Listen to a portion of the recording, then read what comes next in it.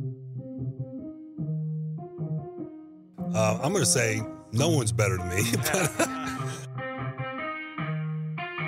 Yeah, let's go. Blow up.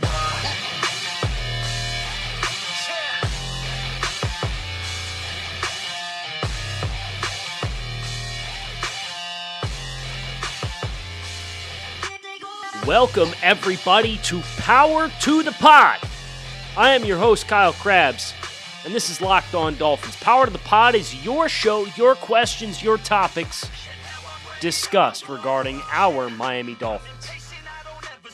Looking forward to digging into plenty of questions that we have today. Training camp is open. Strength and conditioning program is underway. We have welcomed back Jerome Baker to the practice field. Jerome Baker, linebacker who was placed on the reserve COVID list just a few days ago over the weekend. He's already been activated, and he is on the practice field this morning, as we can tell by the Miami Dolphins social media account, posting an amazing video of Jerome howling like a banshee coming out of the locker room for the on-field strength conditioning program this morning. So, power to the pod. It's crazy to believe we've almost done 25 of these things by now, but if you are uninitiated, I read reviews of the show that include questions and Twitter questions over at Locked On Fins with a PH. And we've got over 20-something questions to get into today. If I don't get all of them, I am the managing editor over at USA Today's DolphinsWire.com. I try and take some of the ones I don't get and turn them into written content over at Dolphins Wire.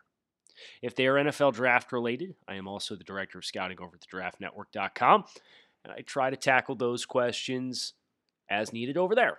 So, let's get into the iTunes reviews first and foremost today, starting with a question that I have gotten quite a bit, and it's, what do I use to intro the podcast every day? What's the name of the song? It's Blow Up by Nefex, and it's a copyright-free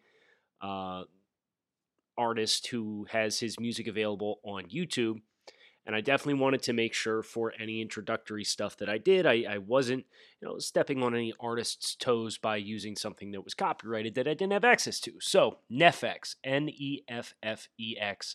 Name of the song is Blow Up. The other question I have from iTunes comes from perhaps my favorite username that I have encountered, Adam Gase's Burner. Kyle, love the show. Thank you. Haven't missed an episode in months. Thank you. Question for the podcast.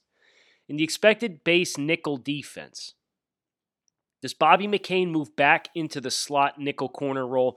Does Igbo assume that nickel role or have a potential future at safety? McCain's body doesn't look capable of holding up for 16 games at safety. Do we see guys like Adrian Colbert or Brandon Jones push for a starting spot?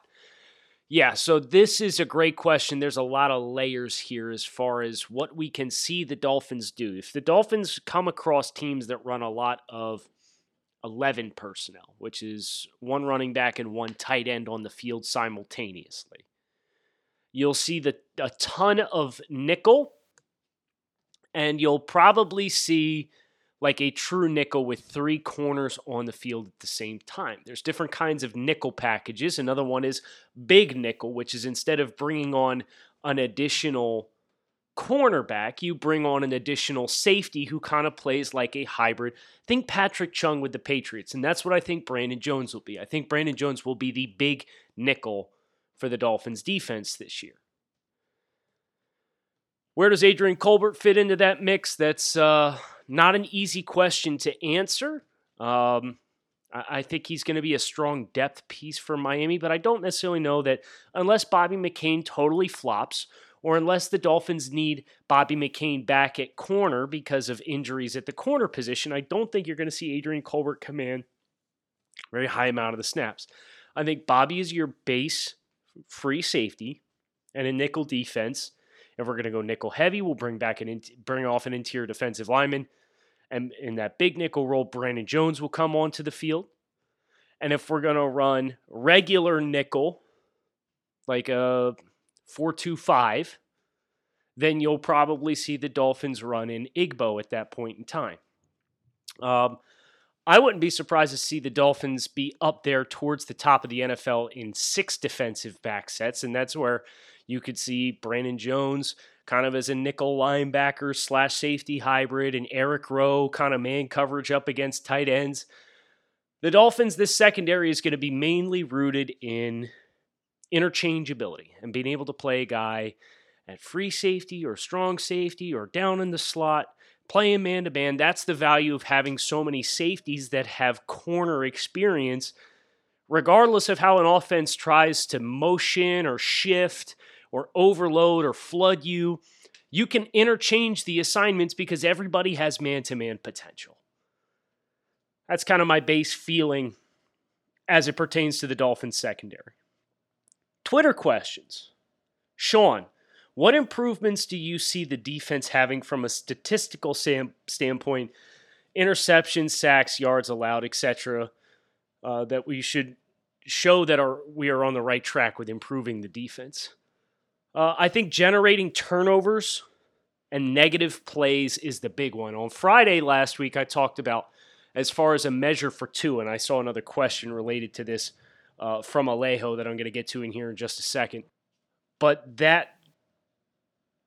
concept that I talked about on Friday was adjusted net yards per attempt for quarterbacks. And, if you meet a certain threshold, it's very promising for your future. It's less about the raw production, and in my eyes, it's more about negative plays that you can create. So Dolphins, I want to see, first of all, I'd like to see more one-on-one wins in the pass rush. I'd like to see a bigger presence around the pocket of getting your hands up, batting down some footballs. But the Dolphins need to hunt. They need to hunt the football in both pass rush situations, pressure and blitz situations, and when the ball is in the air. Now, when the Dolphins are playing press man defense, which they're going to play a lot of, it'll be interesting to see the cat and mouse game of, how often is Byron Jones going to be able to convert and get his eyes back and find the football and create turnovers? That's been the big knock on Byron Jones. But you're going to be hard-pressed to find a worse pass rush situation for Miami than what you had last year. Can you third down defense? If you're leading a game in the fourth quarter, can you close these games? Can you take advantage of your money downs? Third down is the money down, right? It's offense. You convert on third downs, you're going to score points. Defense, you get off the field on third down, you're going to have a successful day. That, for me, third down defense, 2-minute drill, turnovers, these are all things that the Dolphins should be looking for significant statistical improvement in. And don't look at maybe the raw numbers at the end of the year. If they play Kansas City and Kansas City puts 45 on them, tip your cap. But that might be 2 games worth of output from other teams that the Dolphins play on their schedule. So that would be where I would start. Third down efficiency, sack production, and created turnovers. RockAuto.com is a family business that's been serving auto parts customers online for 20 years. Whether you're looking for engine control modules or brake parts, tail lamps, or even motor oil, you can find everything you need on one easy-to-navigate catalog, and in just a few clicks can get everything you need delivered directly to your front door. And best of all, the prices at RockAuto.com are the same for both professionals and do-it-yourselfers, so why would you shop anywhere else and spend up to twice as much for the same parts? Visit rockauto.com today and write Locked On in their How Did You Hear About Us box so they know we sent you. Amazing selection, reliably low prices, and all of the parts your car will ever need at rockauto.com.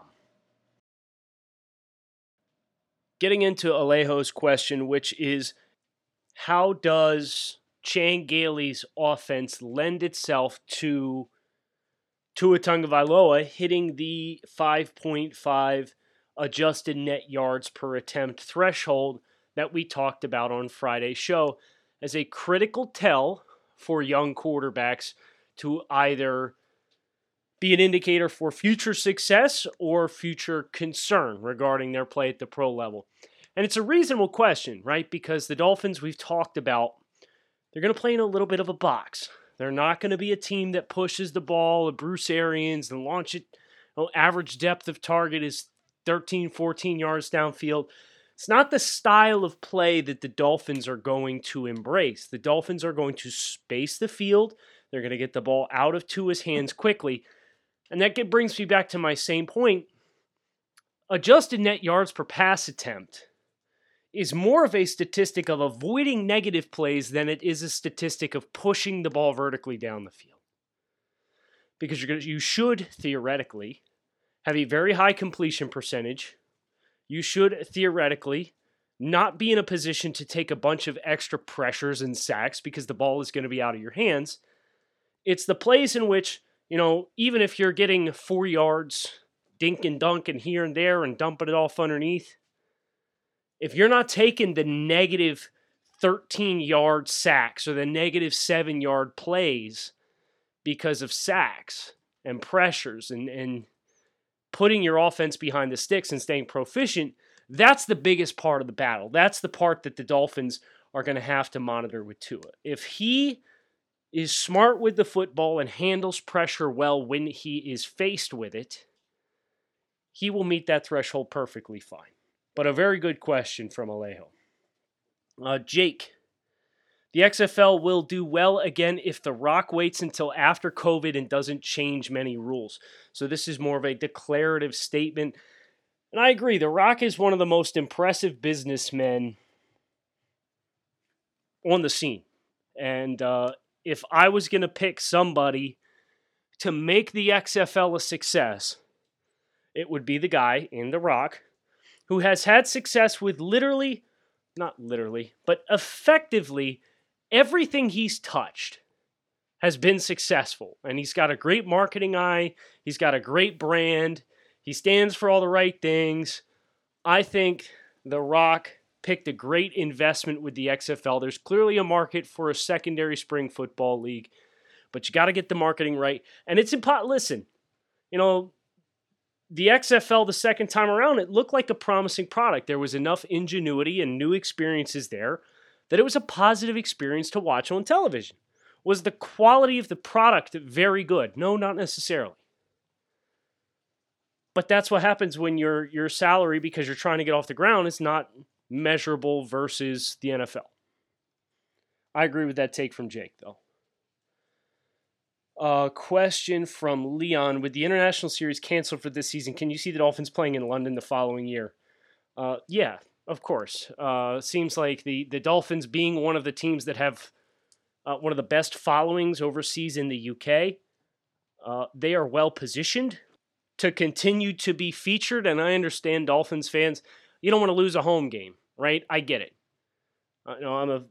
Grew up in central Pennsylvania, so from a basketball perspective, y'all are going to kill me, but I'm a 76ers fan, and I had season tickets for a few years, and we lost a Sixers-Celtics home game to go play in O2 Arena over in London, and it was like a either like Christmas or New Year's Day type of game, and either we were going to go or we were going to sell the tickets, and we were going to make a bunch of money off the tickets, so yeah, it stinks to lose a home game to overseas, but selfishly, the only reason you can be adverse to it is selfishly because your rooting interest, you want to see your team at home as much as possible, but the team being an ambassador for other fans around the world, I think is a good thing, and there are positives to that being a dynamic that the Dolphins have to juggle a little bit. So I get both sides of the coin. I've experienced it as a season ticket holder for another sport, losing a home game, and it's not fun, but at the same time,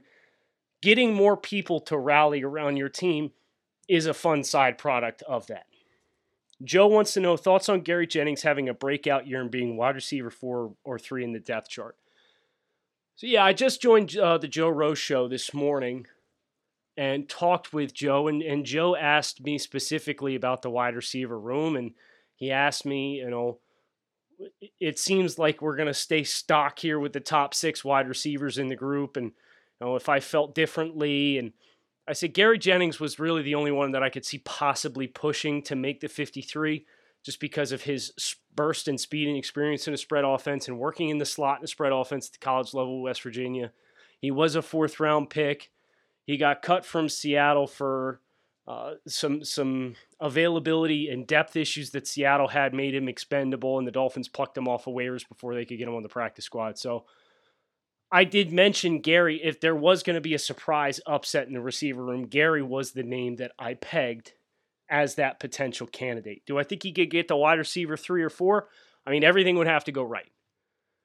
Right? If he's going to pass Jakeem Grant, it's going to be Preston Williams, who cleared for football activities, and that's a huge win for Miami. Devontae Parker and Gary Jennings over like Albert Wilson and Jakeem Grant.